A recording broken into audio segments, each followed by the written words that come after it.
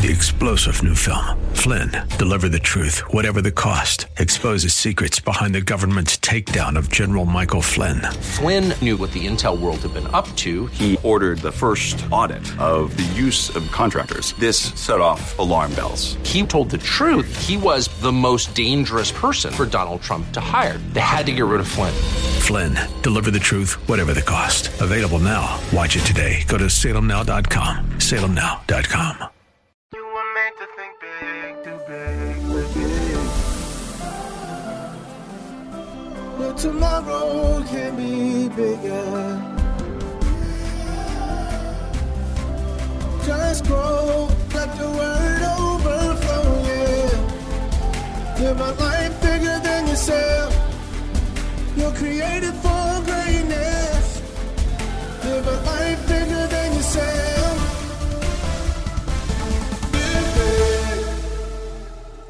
Thank you for tuning in to the Live Big broadcast with Bishop Derek Grier. God's word is powerful and full of life. It opens your eyes to how big God is and how big life in Him can be. So we pray that today's teaching compels you to grow and live a life bigger than yourself. Remember, you can listen to this message and more for free at gracechurchva.org. Here's Bishop Grier with today's Live Big message. Today we're going to be in Acts chapter 4 and verse 1. And we're going to talk about something we need in this season. We're going to talk about boldness. Now, as they spoke to the people, Peter had just healed the man that had been lame from birth, and Jerusalem was abuzz with excitement until the devil showed up. The Bible said the priests, the captains of the temples, the Sadducees didn't just come to hear, it said they came upon them. Meaning they came with a level of aggression. They came with scowls on their face. These were the men or the group that had just crucified Jesus, and all that were watching, they were wondering, would the disciples be next? So here for the disciples, we had the moment of truth. Would the disciples cower and run as they did the night that Jesus was betrayed? Or had something changed since the resurrection and since the outpouring of the Holy Spirit? Here's what I know. Life will test you over and over and over and over and over again until you pass. And the council being greatly, not just a little bit, greatly disturbed. Now, we will all face opposition. That's life. And then, being a follower of Christ, you're going to deal with things. But what I want to say to you, because a lot of us, we kind of get surprised when we run into trouble and conflict and opposition. All having an enemy means is that at some point you have stood up for something in your life. Being greatly disturbed that they taught the people and preached, so they taught. But with preaching comes a boldness, and is more of a proclamation. So these guys were not guessing. There was no ifing in their communication. They taught and they preached the resurrection from the dead. Now, this was a very dangerous idea back then, just like it is today. Why? Because if we believe in a God that raises the dead, it removes the ultimate fear of anything we could experience in life. You understand? Resurrection means we can bounce back and come back from anything. So if you believe that about God, you're not going to be but so afraid of what the devil can do to you in life. So the resurrection takes the limits off our fears here. Verse 3. And they laid hands on, this was not a gentle arrest. They grabbed them up. They snatched them up by the collars, if you will, and put them in custody until the next day. For it was already dark. It was already getting dark, or it was already evening, but you need to keep in mind that this was like, the United States, back in the 40s and 50s. Many times, if certain of us went to jail, you didn't come back out. And this was the reality in the ancient world. When you went to jail, 99.9% of the times you did not come out. So everything was being done to frighten and intimidate the disciples. But we see the attitude of the 12 here. The question was not who's going to let me preach this gospel, but who's crazy enough to try to stop me. This was the attitude of the disciples, and it ought to be ours. Verse 5. And it came to pass on the next day, so they spent a night in prison. Uncomfortable, rodents, all the rest. So they go through the night. And the rulers, the elders, the scribes, as well as Annas, the high priest, Caiaphas, John, and Alexander, and as many as were of the family of the high priest, were all gathered together in Jerusalem. So here we have the most powerful leaders in the nation, all with an axe to grind, about to rule on the disciples. When they brought them out of jail, they had set them in the midst to humiliate them, but to also show them who was in charge. And they were saying, we are the alpha dog. You have no business speaking the way you're speaking, sharing the things you're sharing, and we're about to put an end to it. And they asked the disciples, by what power or by what name have you done this? And the disciples folded and ran like last time. No. Watch the next verse. Then Peter, filled with the Holy Spirit. Now don't miss this. Peter didn't stand up because he was great, because we already found out Peter wasn't so great. Peter bragged that he would never betray the Lord. He would never run from the Lord. He would die with the Lord. But guess what happened when push came to shove? Peter ran just like everybody else. But something happened to Peter. Then Peter, filled with the Holy Spirit. Again, he didn't stand up because he was great, but because he was filled with the Great One. You see, religion focuses on filling our churches with people. But the gospel focuses on filling people with our God. And these were gospel-centered men and women, and they recognized that the ultimate problem of humanity was not political, it was not economic, it wasn't even racial, it was spiritual. So when these men were filled with the Holy Spirit, they acted in a way they had never acted before. Then Peter, filled with the Holy Spirit. Now, he was not filled, and this is important, and you're not filled to do easy things. He was filled to do impossible things. So if you have an impossible situation today, that's why the Holy Spirit's on the inside of you, filling you to resolve the issue. So Peter stood there. Again, last time he cowered, last time he feared, he sat out. They smacked Jesus. And by the way, Jesus had never been hit in front of the disciples before. And he was warming himself at a fire. And a little girl recognized him. And Peter ran and started cursing, calling down all types of stuff from a little girl here. But we see a very, very different Peter here. He looked these rulers in their eyes and said to them, rulers of the people and elders of Israel, if we this day are judged for a good deed done to a helpless man, and that's who we're here to do, help the helpless, help the hopeless, by what means he has been made well, let it be known to all y'all, all of you, all y'all, that's the Spirit. It's like all y'all need to understand, I'm not the same Peter. We're not the same man as just a little over a month ago. Something has happened. Let it be known to all y'all and to all the people. Yeah, get the attitude of these men. And Peter, John, like, did I stutter? They refuse to shrink their faith to make others feel comfortable with their small faith. He said, let it be known, I'm not afraid of you. I will not be pushed and I will not change for you. You are not my God. Let it be made known to all y'all and to all the people that by the name of Jesus Christ of Nazareth. Why did he tack on that Nazareth? Because Joshua, Yeshua was his name. And it's like, don't confuse him with any other. Joshua was a common name. No, I'm talking about the boy from Nazareth. I'm talking about the one you killed, you crucified, and arose from the dead. And by the way, it was a death sentence to accuse. Please understand. This is not, our nice world today. When you stood in the face of the Sanhedrin and you took an attitude like this, these guys had just again murdered Jesus.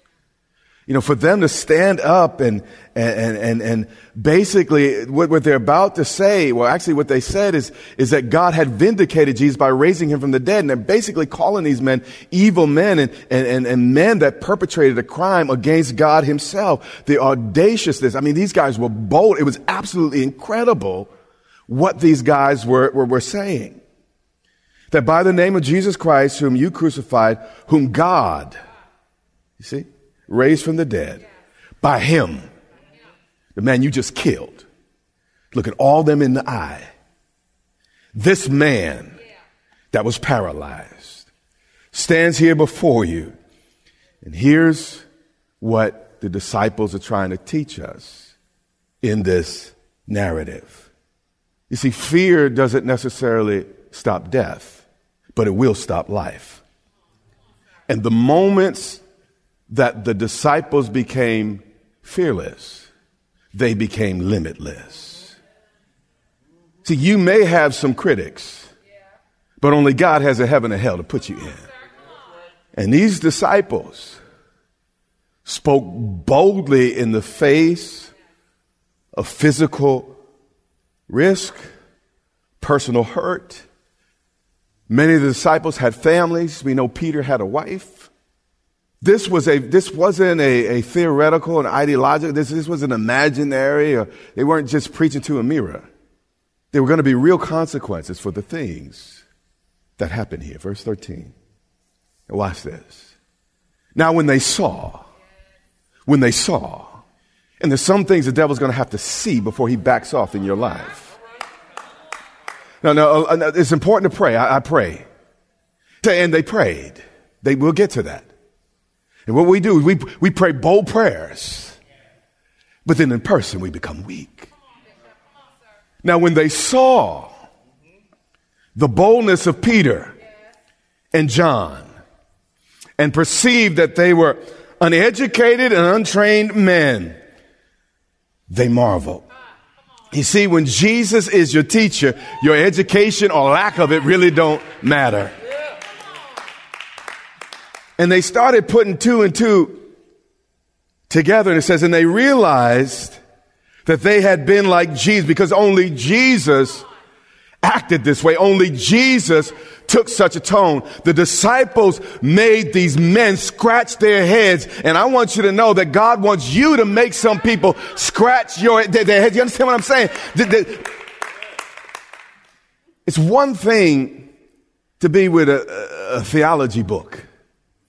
It's another thing to be in a room with people that agree with you.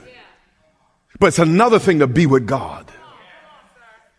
And when they recognize, forgive me for saying it, their swag.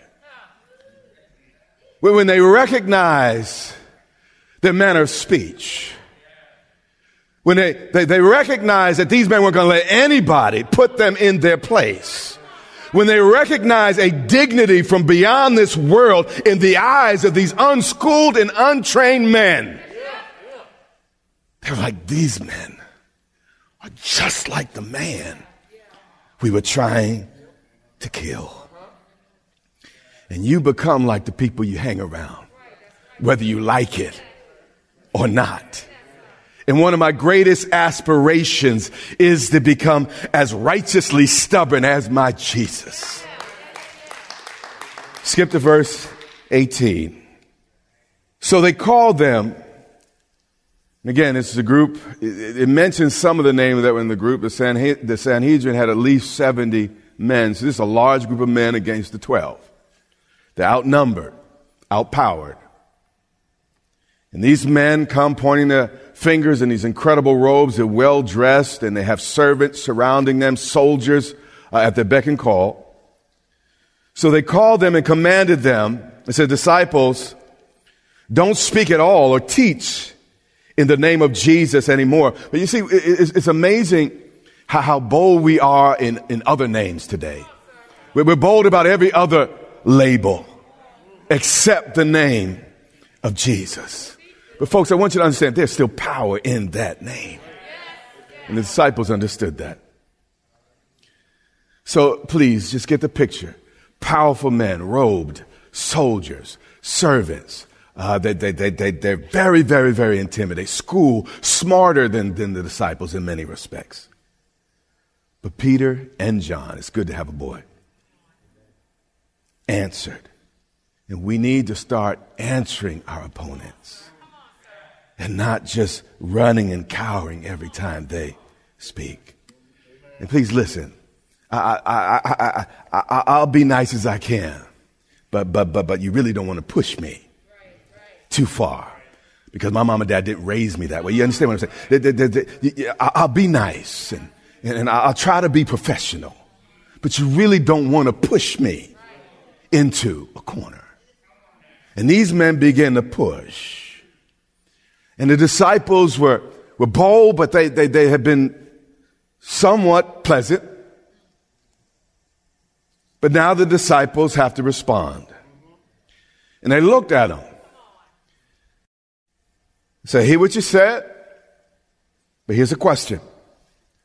Whether is it right in the sight of God to listen to you more than to God? You judge. The conclusion here was self-evident. And by the way, this is why I don't argue much with people that say God told them something.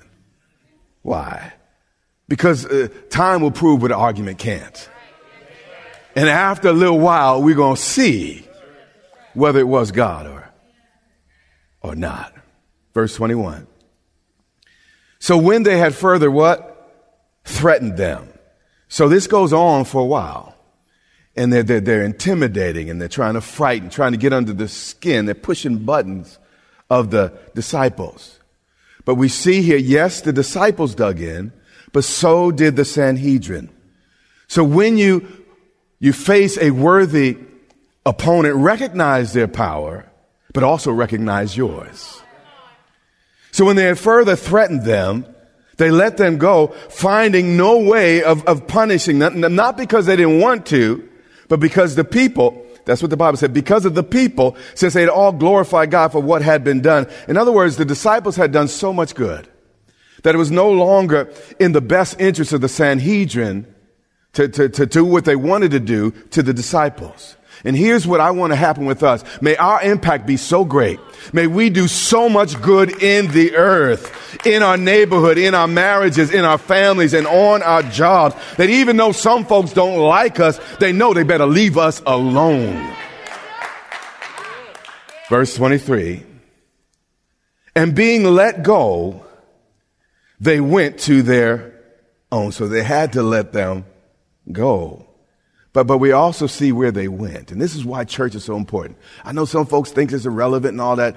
You crazy. And you ain't never had a life issue really hit you. If you feel you don't need a people you can go to, a people you could run to, people who could pray for you. And they being let go, they went to the where the what? Who's your own? Who's your own? They went to their own. And they reported all that the chief priests and the elders had said to them. So they didn't sugarcoat the threats. They didn't pretend, it wasn't as it was. They told it just like it was, threats and all. So when everybody heard, what did the church do? They criticized Paul and Peter and John, saying, why are you so controversial? Why don't you just, try to be nice and fit it? No. They didn't turn on each other. What they did is they turned to God in deeper prayer. What I'm about to say is really important. What I'm about to say is why we laid this whole foundation coming to this point. They raised their voice to God instead of starting, again, complaining against Peter, complaining against John. Why you put my family in harm's way? They raised their voice to God with one accord and said, Lord, you are God, not the Sanhedrin, not our opposition, who made heaven and earth and the sea and all that is in them. And then we find that for 5 verses, this group quotes scripture. And you need to have some Bible quoting, crazy, believing, God-believing people in your life that you can run to when you're in trouble.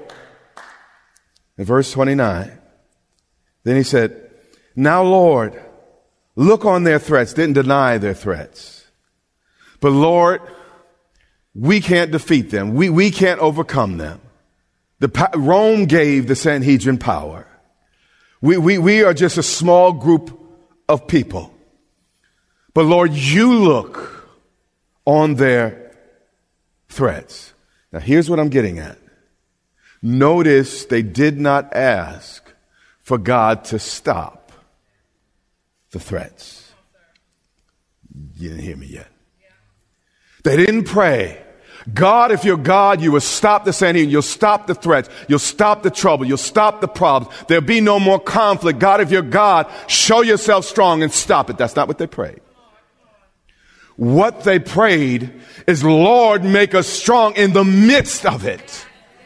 And I'm not going to tell you that there won't be any more trouble. I'm not going to tell you there won't be any more trouble or problems. What I'm telling you is God can make you strong in the midst of it. That's the desire of God's heart.